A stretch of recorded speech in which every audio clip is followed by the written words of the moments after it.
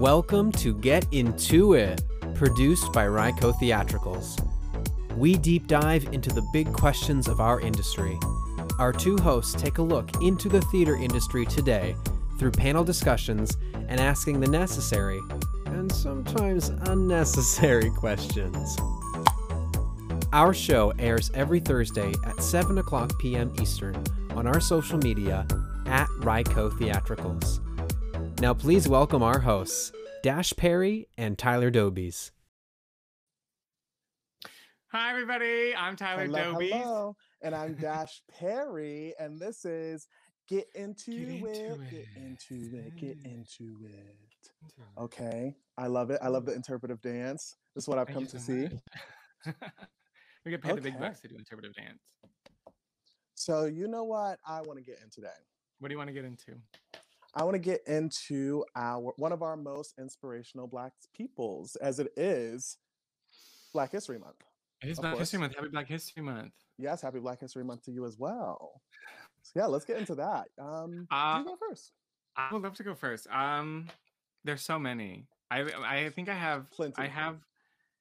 There's so many. I mean, it's like how do you even decide? How do you even like choose? You know, it was a tough pick for me as well. I was going through, as we know, I was just reading Beloved, and now I'm reading Song of Solomon. So Toni Morrison is right on the dome, but right on the brain. Mm-hmm. And it's because I feel like this country and arts and everything just owes everything to Black people. Period. Tyler, you tell him. You tell him. Right. I didn't even have to say it. For the people listening in, Tyler said it. We owe it to the Black people. We owe it to the Black people. Right. I mean, right. literally. Okay.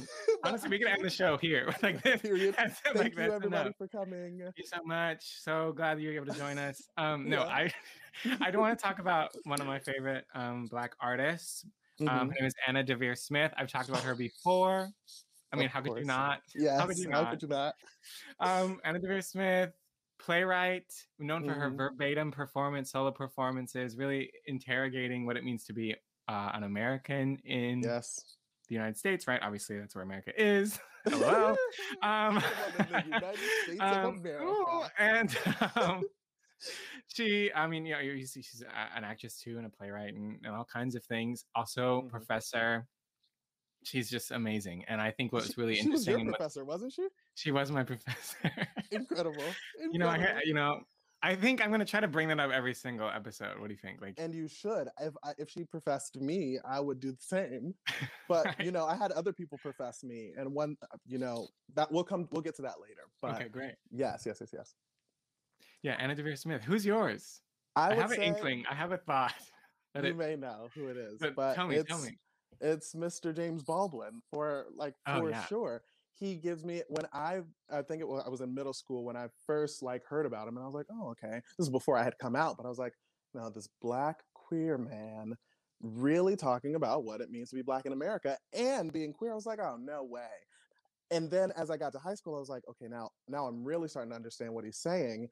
This man is real, and everybody listens to it. He has a seat at the table as an essayist, a novelist, a playwright, and an academic. He really brought to the world this view that they were listening to, obviously, but put it in this way that seemed to speak to so many more ears than there were before.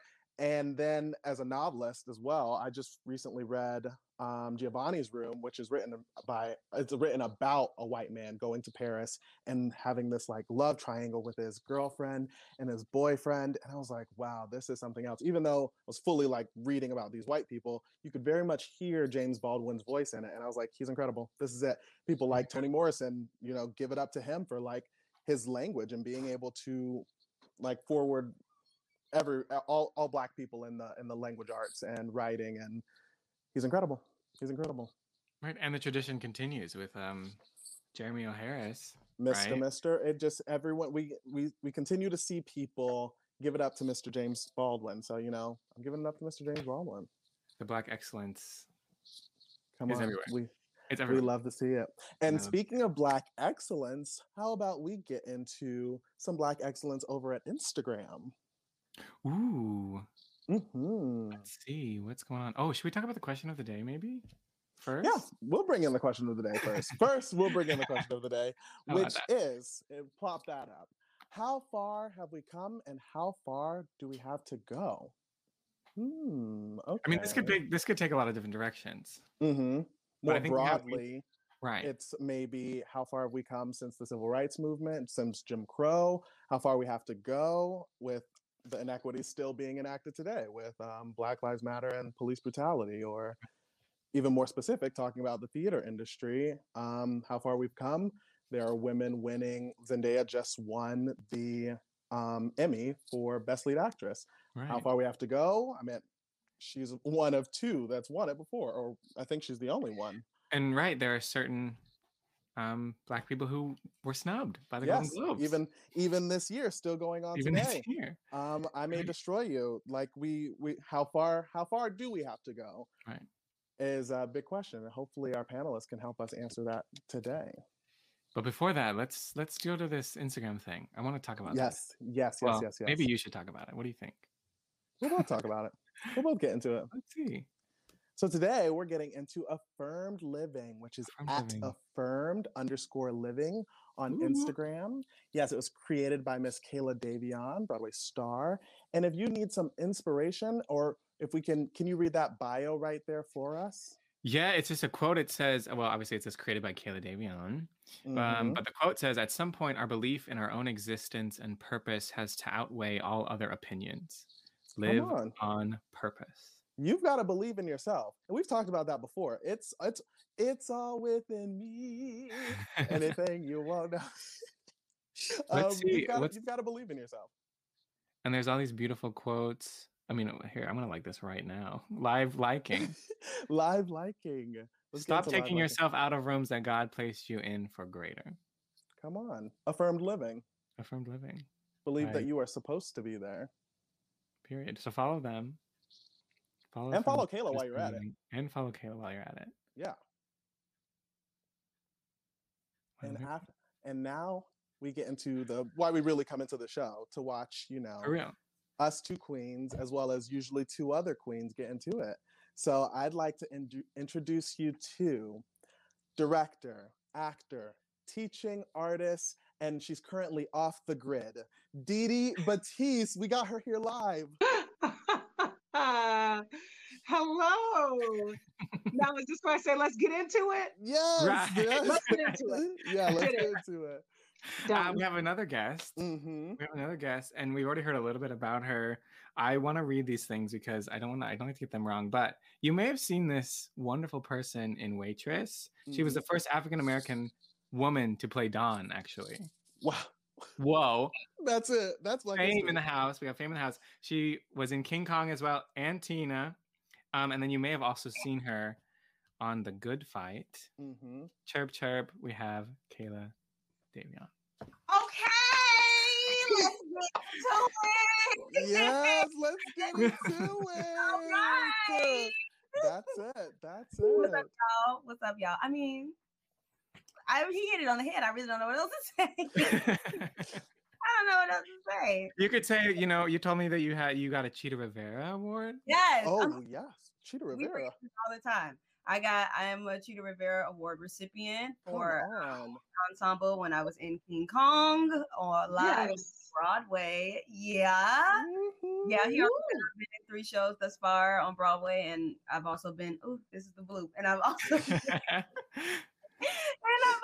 on TV and whatnot. So we're making it happen, Captain, right here in New York City. What's up? You are making it work. So just tell us a little bit about yourself. How did you get to where you are? A little introduction. That's one of them. I got into where I am by going to school. I got into theater my senior year of high school. Real quick story. Google top 10 colleges. Not the thing you're supposed to do, but I didn't know anything. So that's what I did. And Ball State's packet came in the mail. They're in Muncie, Indiana. I looked at the packet, and my heart was like, this is where you're supposed to go. And that's where I went. Literally auditioned for that one school, got in. I would not recommend that to anybody else, but that's my story.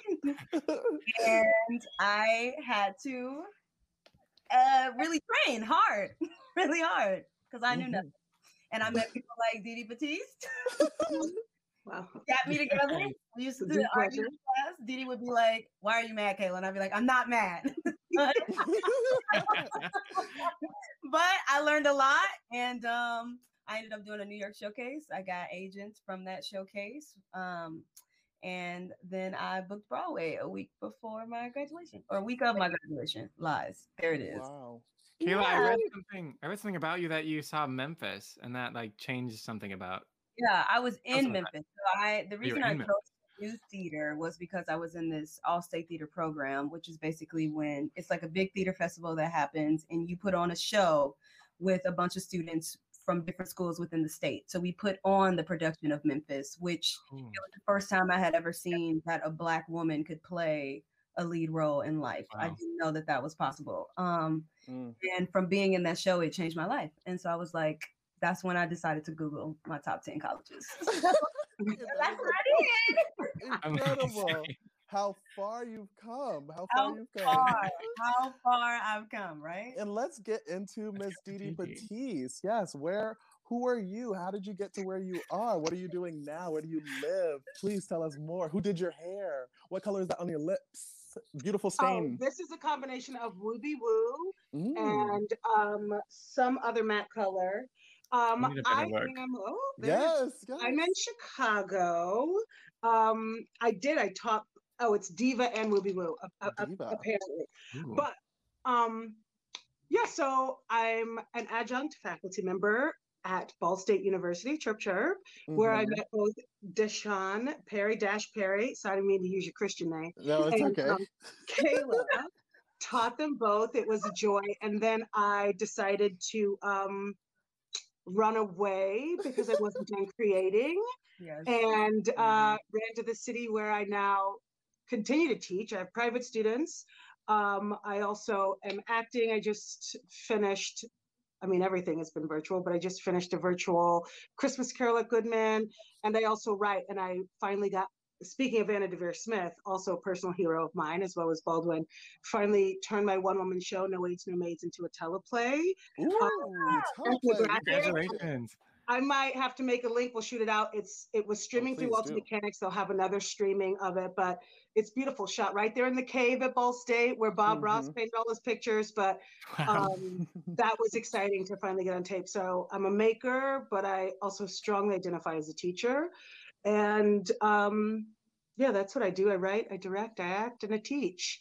And I enjoy doing so from Chicago at the moment. Yes.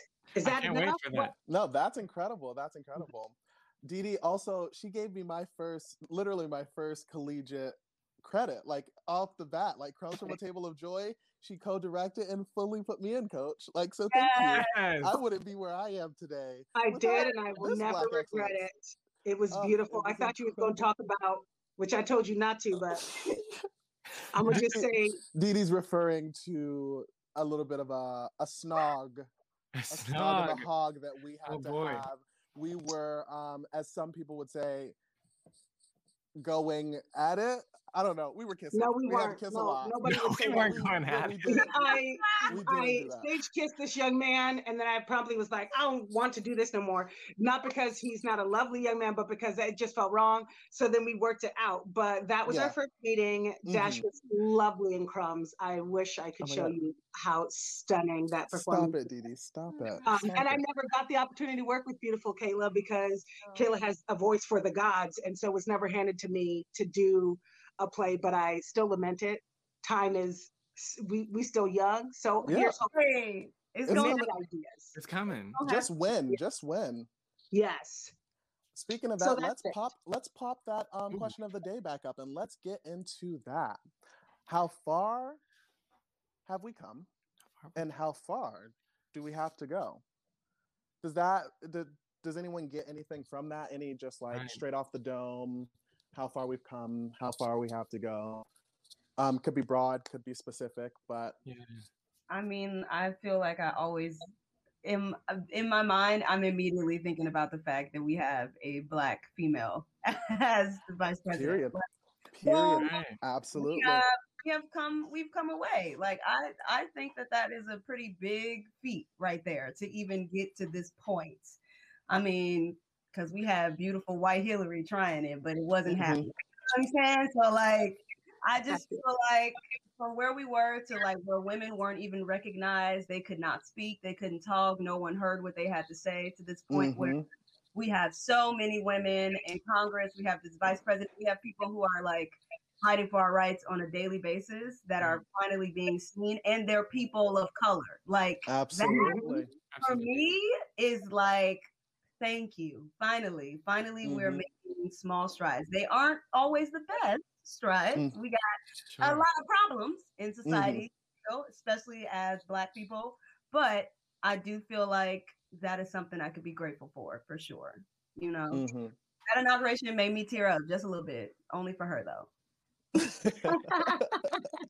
Love you too, Biden, but like, love you, Uncle Joe. Have a seat. I agree. Yes, ending with Kayla. I like to think we've come far enough where we can really see one of us everywhere. We haven't come far enough where we don't have to continually justify why we deserve to be there. So that's interesting, right? So for me, it's interesting that pretty much anywhere you look, I mean, we got a Black cis who just is like the first NASCAR pit person. Not that I watch NASCAR, but really any place you look, you can find one of us. The path is not clear as how more of us can get there. There's usually just one or two good of us. And once we're there, we haven't come far enough where we don't have to continually not just justify why we deserve to be there, but why anyone who looks like us deserves to be wherever they are, no matter whether it got anything to do with us, just every day justifying for ourselves and others. So, but again, it's a dream of our forefathers, a dream of our grandparents even could never have dreamed. So we're making progress. It is just interesting for me. Right. How much further we got to go. Yeah. Absolutely. Kayla, you mentioned that you were the first Black Dawn. What was that like? Did you feel that weight walking into the room? Did you have a sense of it coming? Like well, obviously you were the understudy, but what was it like in those times where that really settled in for you? If I'm being quite honest, it was not the easiest time. I think when we have a lot of white producers, if we're going to be real, let's get into it. Yeah, let's get into it. We love to get into it here. Yes, please. Role. Now, let's be honest, the role was originated by an Asian woman. So it was still a person of color. She wasn't Black, but she was a person of color. Absolutely. You know? And once they put a white woman in the role, though she was incredible, I think that for their brains, it was like, oh, this is how the role is supposed to go, because Dawn's character is this nerdy character. So they just assume from all of, media, movies that you've seen, TV shows you've seen, it has to be a white person. That's the best way that it's supposed to be shown. So when a Black woman comes into the room, it's more so like, could you don't play this character, make sure it's not a characture. And it's like, no, it's not a character. Black people are just funny, and everything's actually real for them. You know what I'm saying? So I think it definitely had its difficulties in feeling as if I still needed to be shown in a certain light that they weren't seeing. However, it was also amazing because I got to change a lot of little girls' lives who got to see that show, and there were a lot of people who messaged me afterwards and was very supportive and very happy, and I had a supportive cast. So at the end of the day, I feel like, I made it do what it do, and that's that on that. I definitely think it should have been recognized more, for sure. Absolutely. Right. It wasn't recognized as much, and that is a part of where we still have to go. Yeah. We have places to go, obviously. That part that Kayla just said feels like the part of needing to justify when you get there, how you know that whether or not you can do it, but also the crazy thing of, it's just so crazy to know that someone I love accomplished this beautiful thing and that you can't really enjoy it. I'm assuming Kamala feels the same way right now. Like, you want to enjoy it, you want to celebrate, everyone's celebrating for you, but there's real pressure of you can't mess up. Right. People are looking at you to figure out whether or not they should have done it in the first place. Yeah. And it's still such a colossal thing, a weight every time you arrive someplace that you feel for, for the culture, for the people. It is. And I think it's hard, especially as a Black woman, because absolutely. I don't curse. I'm not gonna curse, but like, we get seen as the B word. You know what I'm saying? Like if we and I actually just watched Keke Palmer say something a while ago where she was talking about the fact that like every time we confront a situation, we are seen as the mean people, like the ones who have attitudes and who come in and are rude and like are not grateful. And that's not the case. Like it's not about not being grateful. It's about like having the respect and not having to have it be earned, because it's something, if you already casted me, that was already earned it. I don't have if to I'm there anything else from you, and I absolutely think we are a lot of the time still living in a world where it feels like it's something that we have to earn, and I'm like, what? I'm already in the room. Stop doing that, And when you get there and you have earned it, you need to only show appreciation. Which as an artist is wild, since it's our job to collaborate and to add to. But of course, if we collaborate in a way that you don't see, then you're not appreciative, then you are. But I mean, I don't want to do this, but let's get into it. In my one-woman show, which I will actually say, I'm going to send and figure out a way to show. But I talk about this trope, this mammy trope. I call it mammying. And as a Black woman in academia, my expectation to be everybody's sweet mammy, they mama, but I was like, I think that trope comes from, I say in the show, it's like so many, we're addicted to images. We're addicted to this idea of like the sassy Black best friend who's deeply supportive, never calls you out, never has a read. It's the same thing for queer bodies. I talk about the magical Negro and the magical queer in this piece. And I was like, after years of Hattie McDaniels, after years of the sassy Black friend on Ally McBeal, the idea that I would do anything other than selflessly support you. Because we're addicted to this image of sort of this mammy figure, this like selfless Black, that's the only thing we want. We want the help. If you get anything from Black women that is not a selfless, deep support and applause and a thank you, thank you, thank you, it feels deeply aggressive because we're addicted to this idea of Adelaide saying, you strong, you smart, you's intelligent. A sweet mom. And Hattie. So it's a trope that we fight all the time because we are only supposed to be grateful and nurturing. And I am grateful every day. I believe in deep gratitude. I try to teach gratitude. And I'm a big cheerleader, but I also have lots of opinions. That's what makes me an incredible artist. I don't think there's any person that we can consider an incredible artist who comes with no opinion and only gratitude. That's not a thing. But I do think that addiction to, speaking of how far we've come, all of the images that we've consumed about other, we expect the world to be that thing. So that when we bump into something that's not that thing, it's like stubbing your toe on a chair and you're like, fuck this chair. Sorry, I do swear. And it's like, hey, that was the misunderstanding between you, with you and your misunderstanding of distance. But I continually think of all of the ways that we mistake one another based on our art, what we consume. If it's deficient, we're deficient. It's the same, and the same trope is coming for the queer men.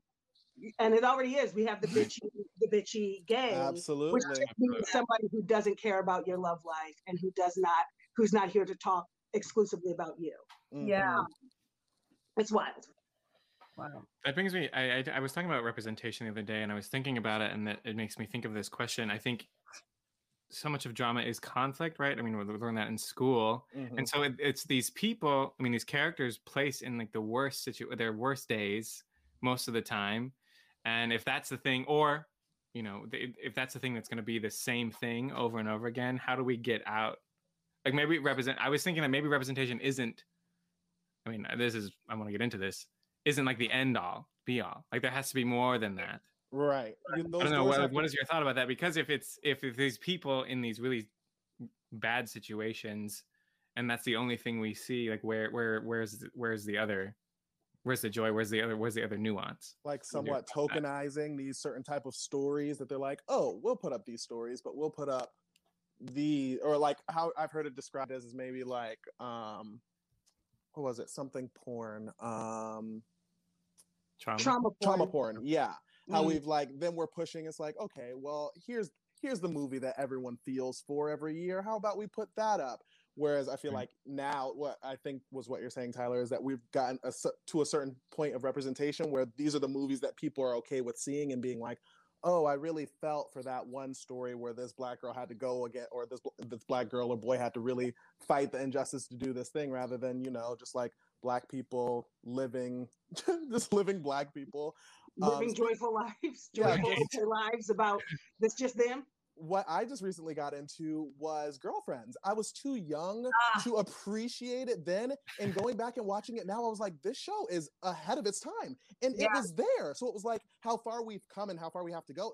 I have to always look back because I'm like, this show was doing the thing about like pan women and successful women and single women and sexual women way before, and doing it like loudly. And I was watching these shows and I was like, wow, I don't even see this show. I feel like we're just coming to a place again where I'm starting to see shows like Insecure starting to like live this like multiple complicated Black female stories, but it was happening. It was happening. So that was crazy for me to kind of see that we've kind of been like in a dip. Like there was all this Black art being created, and it was like specific Black art. And then it kind of just like the Blackness became kind of mainstream. It's like, we'll have some Black people there, and we'll have a Black gay guy there, and a Black girl here, and a lead there and here. But then like the real representation will kind of just be like dispersed a little bit. Because I'm old, I'm going to tell y'all youngins this. The 90s was the Blackest decade that ever lived. It sure was. Everything was so Black. But in case y'all forgot, remember how we had Obama? Remember what came after Obama?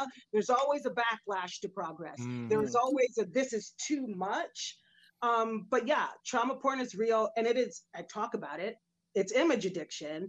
There's another woman in that show, and because I got to see lovely Kayla's performance in Waitress, it was stunning, but the Black woman, who's the Black character, no one, we're ready for that, right? There's some suffering, there's some strength, but I actually think it's less about representation. It's more about what we're addicted to watching. We don't want to watch Black women win. We want to watch them survive. That makes everybody feel real superior. We love to watch The Help. Ain't nobody winning in The Help. They are surviving. Exactly. I mean, delivering a ship pie doesn't equal winning. You still a maid. Yeah. But I just think until and in the end, she kind of just like walks off in the street. It's like, and she's still a maid, literally. I was like, she's still a maid. She walk off with them swollen ankles and some too tight shoes. Talking about, I served those white people shit pies. Another day. But I do think it boils down to what we're used to seeing, and we get addicted to it. We start to decide what works where. But yeah, there's and I just think people. If it's just about Black people winning, all of a sudden it's just a Black show. That's what became of Girlfriends. It's like, well, then that's for Black people, but they will watch us suffer continually, right? Because art is meant to evoke empathy. Yeah. At its best, you feel for the character, you're in their shoes. I think the safest way to do that, all the way back from Gone with the Wind, is you can feel for us if we're suffering because you know how to feel for suffering things. Whereas there's a disconnect with how to feel for someone who doesn't look like you who's winning. Somehow that still for America means if someone who doesn't look like me is winning, then it's a story about how I'm losing. And that's not true. I say in the show, it's like, I've always looked in the mirror and seen you, white, cis, straight bodies, and identified, because I didn't have no choice. I saw Zach Morris and I went with Zach and Kelly. That was my love story. Yeah. It's a wild trick to turn around and ask somebody at the age of 35, which is the first time many people saw a Black superhero, may he rest in peace, to look in the mirror, see me and care. They don't understand it, it's a disconnect. And meanwhile, we all understand it because we've grown up watching you and caring about you like you were us. And because the other thing wasn't asked of you, I hear people all the time when Black Panther, I mean, it just wasn't that good. I was like, I actually think it's an empathy problem. Yes. I actually think you don't know how to see something that you're not at the center at and care. And you think it's okay to just be like, yeah, I just didn't like it, versus interrogating why. And we are privileged in a weird way as other, that we've always looked at every book we ever read in school, every show we ever watched. I wasn't at the center, but I cared deeply about what happened. And that's a new practice for a lot of people. And it's a deficit that they have to overcome, or we're not going to get there. Yeah. That's wild, but that's how I feel about that. So how do you feel about like the people who do somewhat transcend that bit, like the Toni Morrisons and the James Baldwins? Like, where does that like when does that empathy start to be realized, at the point of where people, or like even say Audra McDonald, like they get to that point where they're highly celebrated by everyone, which is what I was kind of going to say about Kayla. I feel like it's always like the first woman to do this isn't recognized until years later. People will be like, oh, you remember when Kayla went in for Dawn and she was the first Black Dawn, and people are going to start to recognize. And it's kind of like this slow, gradual build that's like planted seeds for them to explode and like grow years later type of thing. I mean, people were into James Baldwin and Toni Morrison when they were here writing as well, of course. But where do you think that difference lies? Like, where does that?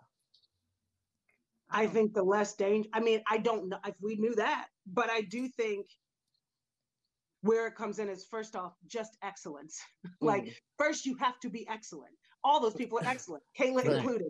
And in a way that, like, we consume a lot of shit all day that's not excellent. We don't ever ask no questions. If it's a Black or a Brazilian body or a queer body, it better be excellent. So I think it comes with excellence, and then, yeah, with enough time so that Black and brown excellence with enough time is no longer threatening to you. So in the moment when it's happening, it's deeply threatening. So you can't celebrate it then. That darkie should celebrate it for themselves. They got there. That's the celebration. Right. 5 years down the line where it's no longer threatening, of course you can say, well, my God, that was excellent. They're excellent. And even though Toni and Baldwin were celebrated when they were writing, they got much older. I mean, Toni started writing, and Baldwin, you know, I just think when it's not threatening, people like salacious stuff. So if it's happening and it's big, everybody will glom on and have opinions. But we won't celebrate something that threatens the status quo, which just so happens to be straight, cis, white, until it's far enough away from us to not threaten our own mediocrity, our own inability to get there. We'll celebrate it later on. Kind of like this queer movement that we're seeing now. It was like, well, now there are queer ads. Now there are queer characters. Now there are queer movies. Whereas before it was a subversive thing that we didn't want to get too close to. But now look at where the ball scene is. Whereas before it's this dark, shadowy place. And now it's like everyone wants to Vogue. Everyone wants to twirl, cis, ma, yes. Like everyone wants to be a part of that now. Well, at the same time, if it's mainstream queerness, y'all can't play queer bodies. Most queer bodies are still played by straight bodies. Right. It's still a conversation. I mean, unless we're talking Pose, but it's, this fear of getting too close to it. There's a whole conversation, which I'm not really interested in getting into, about Black British actors and playing American. And I think excellence is excellence. Black excellence is excellence. But I do think the reason they do it, one, they're tend to be better trained than us is one thing, but also you don't have to deal with any of that history in the room, because that British Black dude don't come in every day and simulate getting whipped by a slave owner and just be like, damn, I'm still living in the States. My cousin was killed last year. Like, this British dude is like, it's a history lesson of a different place. There's distance that they can get, but I think it's that, you cast these Brits and things that are really hard for white producers and actors to be in a room with a Black American body dealing with it. And you cast straight bodies in these queer roles because they can talk man to Matthew McConaughey and Jared Leto about what this is going through. And they don't ever have to be confronted with, that's wrong. And I know it's wrong because it's my lived experience. And now I see it. I see it. Let's get into it. We really are, because I was always like, I'm still under the impression of, actors being actors, but I never understood why at the point where, like, say, James Corden just did this role in The Prom. I always like, why exactly do they do that? So we don't have to get too close. So you can still get out of that and be like, okay, that was this thing that I did over there, and then I'm going to go and like do my other thing as well. But if you had a person more closely connected, but that just seems like the art that I want to see. I want to see the lived experience. Well, I also think that because it's the lived experience that you're going for, quite honestly, and because it's becoming such a phenomenon where like these things that should have been mentioned are now like on the surface and everybody's like, you can't hide from them, that means that they go after the lived experience. You're going to have to give the lived experience what they deserve. And they're not trying to do that. No one's trying to actually break down the barrier and be like, oh, actually, you're supposed to get this amount of money. Your life should be like this now because this is the experience we're going after. Rather, you call up this straight male or somebody who's like, I'm grateful to be in this part and fake this part. It's like, yeah, and this is all you can get for this. Like, you don't have to actually pay attention to what people are owed when that's the question. You don't have to be working with people. You just have to work for them. Exactly. Or you can work with the same people in the room while professing that your room is now magically diverse. The room hasn't changed. It's still full of straight dudes. And now it's just like, but isn't it great that some of them are queer? And I was like, what would be really great is if we just brought the multitudes of queer men in to do this work. But it's wild. It's wild how people avoid progress and all of that stuff about, well, yeah, but you should be grateful. That's avoiding progress. Because if you want everybody at the table, but somebody at the table got to be grateful the entire time, and then you pat yourself in the back for being like, that's progress. But come on now, why you ain't grateful, Tasha? Tasha got attitude today. I was like, it's wild how we just avoid the work and find so many different crazy ways to do the work. For me, it feels like when vegans are like, I made a vegan plate of collard greens and fried chicken and mac and cheese, but it's all vegan. I was like, that sounds like so much. The amount of work you had to do to make that plate, if you could just make, I'm not coming for vegans, but it does feel like 1,000 different tricks to have a room that looks diverse, like everyone has a seat at the table, where there's really just, that's not what's happening. Right. Is it hard though? I mean, like you're one of the few Black professors at Ball State. I mean, and there are more now, but and still not many. So, but what was it like getting to that spot even? Like where is it? How was it to get into that space? And you've watched that space before you even got there. So what was that experience like? That experience. No, I want to think. I was on a panel once. I'm on a lot of panels now as a Black educator, but and I was saying, you know, I'm the only, at the time when you guys were there, I was the only, for a very long time, I was the only African-American in the entire College of Fine Arts. That's music, dance, and theater. Post leaving, that's changed. And I was on a panel, I was like, it's really difficult as the only one. They're like, well, you're not the only one, maybe now. And I was like, and they're like, you certainly aren't the first. And I was like, being the only one feels like the first one, because you're the only one when anybody has anything to say where you turn. But I think it was made easy because I could never have done that job if I did not trust my chair and my close friend, Bill Jenkins. And I'm not saying that because I want to keep my job, whatever. I'm saying that because I trust that man. Yeah. He listens and he grows, and he's known me since I was 18. I will say, because I had his support, I got through those 4 years, and I'm very proud of all of my students and the work I've done.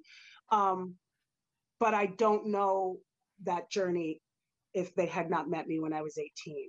The hard part was to come back and teach with people who knew you as a student. There was always, and not with Bill, but with other faculty, and many have gone on to other places, but I was like, there was always this weird, literally people saying crazy stuff out of their mouths about like, well, you know, why don't you just, like people trying to plan my classes, people questioning what I was doing, I did a thing called Daily Bread. There was a professor who continually was like, well, why don't you do your little show and tell? And I was like, actually, Daily Bread is a practice. Let me explain to you what the practice is. It's about gratitude. And they're like, well, then you do your show and tell.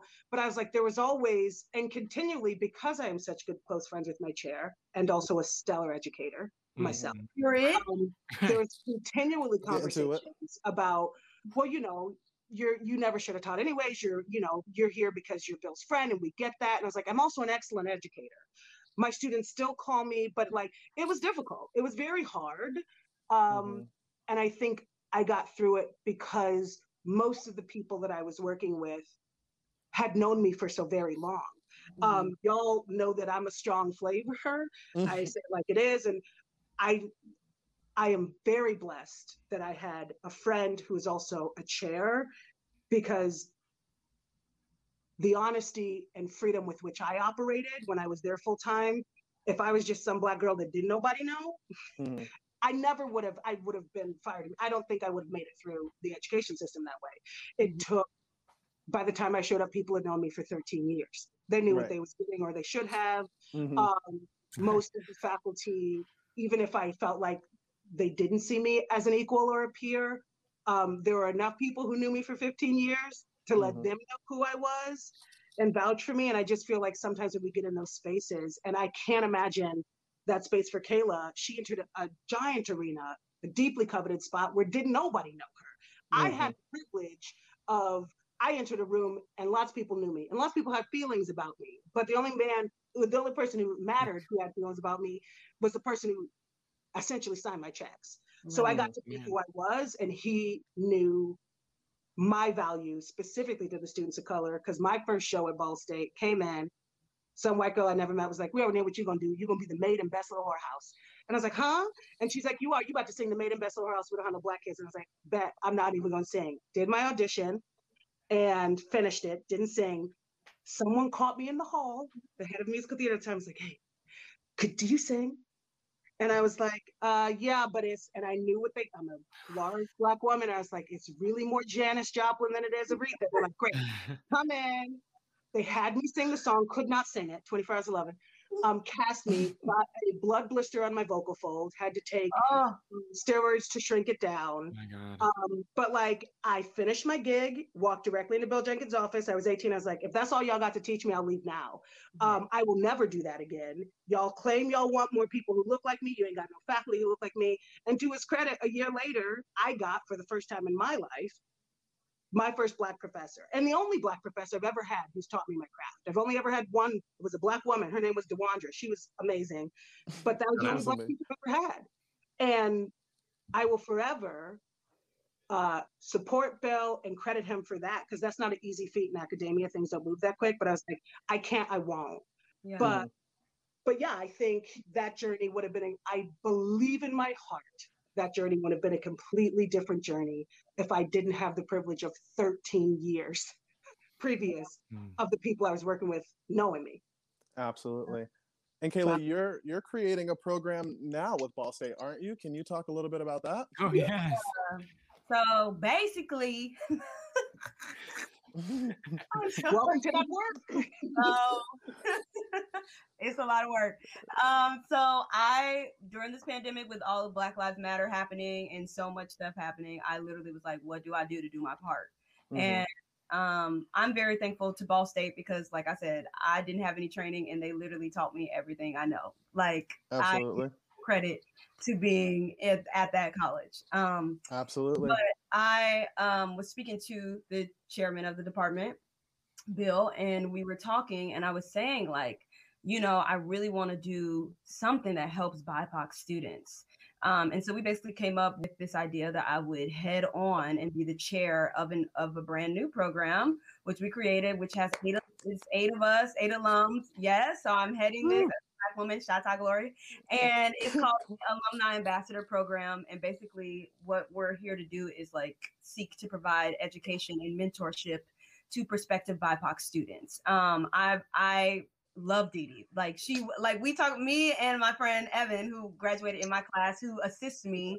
He's like literally my second person when it comes to this organization. We always used to talk about how like we used to go to her for everything. Like that's what it was. And I was like, you know, as a person who is looking for mentorship, I want to be able to be a person who can coach these students and who can give them the tools to stand in a room and advocate for themselves. You know, like I want them to be able to stand tall and know what they're talking about. Absolutely. All these other people who don't have the brains to understand that Black people and people of color in general are amazing, that they are amazing. Incredible. This organization literally has, and it's not just Black people, like we have cultures around the board, like, and that's what I wanted to make sure we had was different ethnic people in the room so that we could all sit with one another and figure out what can be done for every student of color, you know?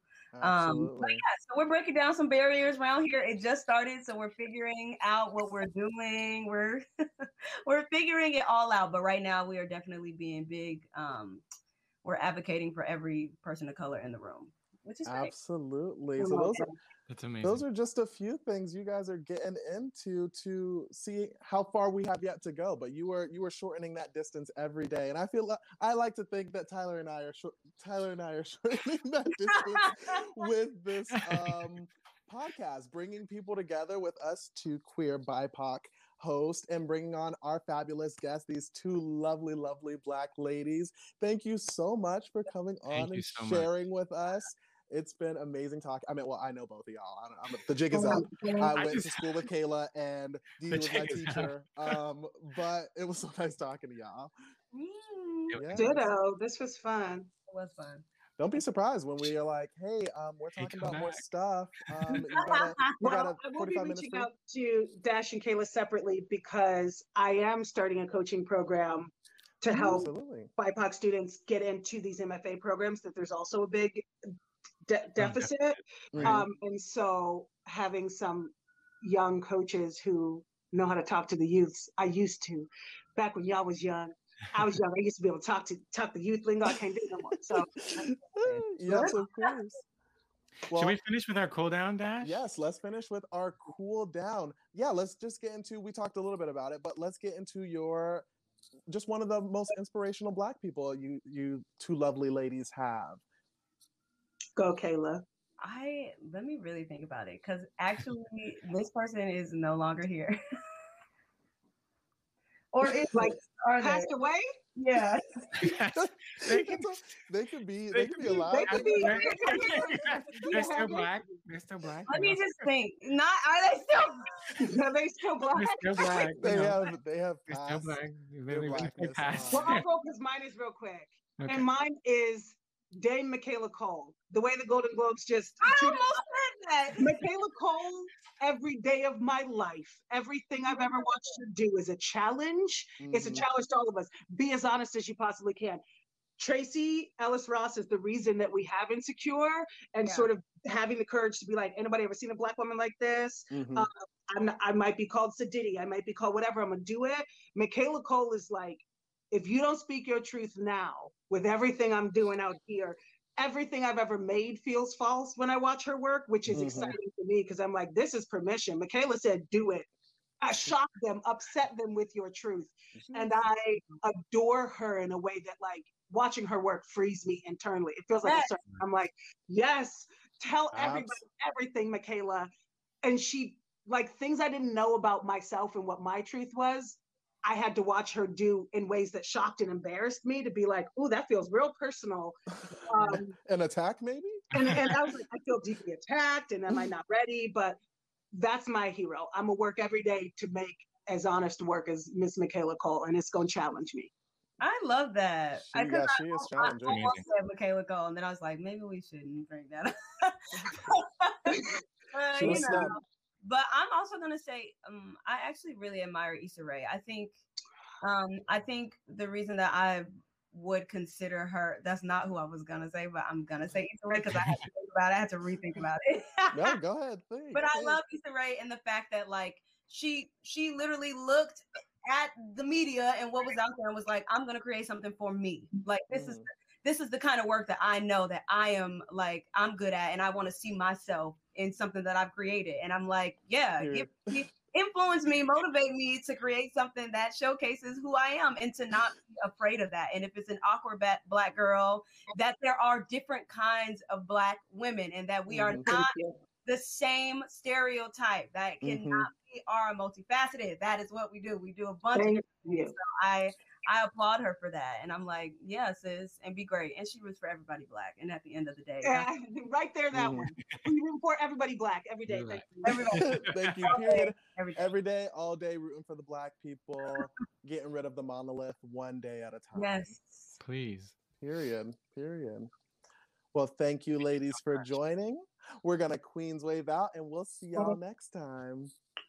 Da, da, da, da. How amazing. How incredible. I feel like I say this every week, but I could listen for hours and hours and hours. Yeah, I really could keep going. Also, we kind of just like took a back seat that episode and like let we really did. We were like, you know what? Go ahead, preach, sis. Tell me something. I don't need to. Go ahead, y'all two get into it. You got it. Actually, this is the Kayla and Didi show now. Get into it, hosted by Kayla and Didi, and will come on as a guest. You can follow them, everybody who's listening. You can follow them on Instagram at Kayla Davion, KaylaDavion, and at Didi Batiste, DeeDeeBattest. I have to read at the same time. I messed up last week and I was like, oh gosh. Anyway, we have a few comments. I want to shout out these comments. We have one from Rye Armstrong. Look at these beautiful friends. They are and beautiful. Then we have one from Eli Thomas. Yes, Eli. Was talking about the coaching thing that she was creating. Yes.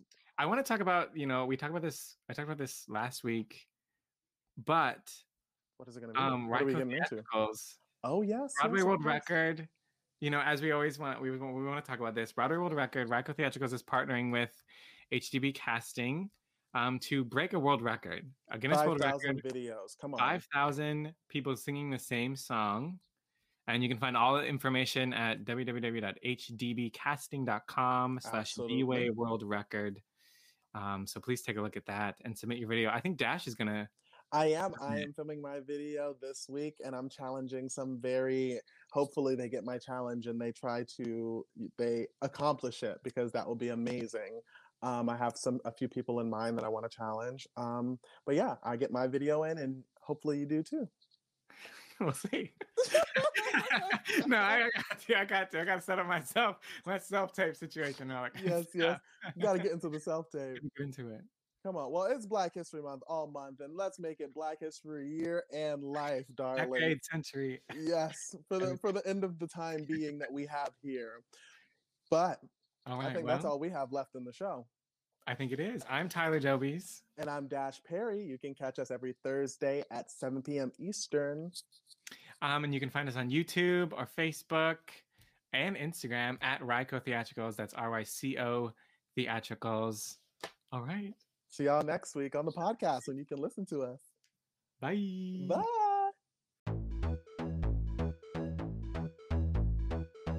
You've been listening to Get Into It, a weekly podcast from the Ryco live streaming series produced by Ryco Theatricals. Everything you heard was recorded live on our social media at Ryco Theatricals. You can support this podcast by sharing us on social media, writing a great review, or donating at www.ryco.org/support. Thanks for listening.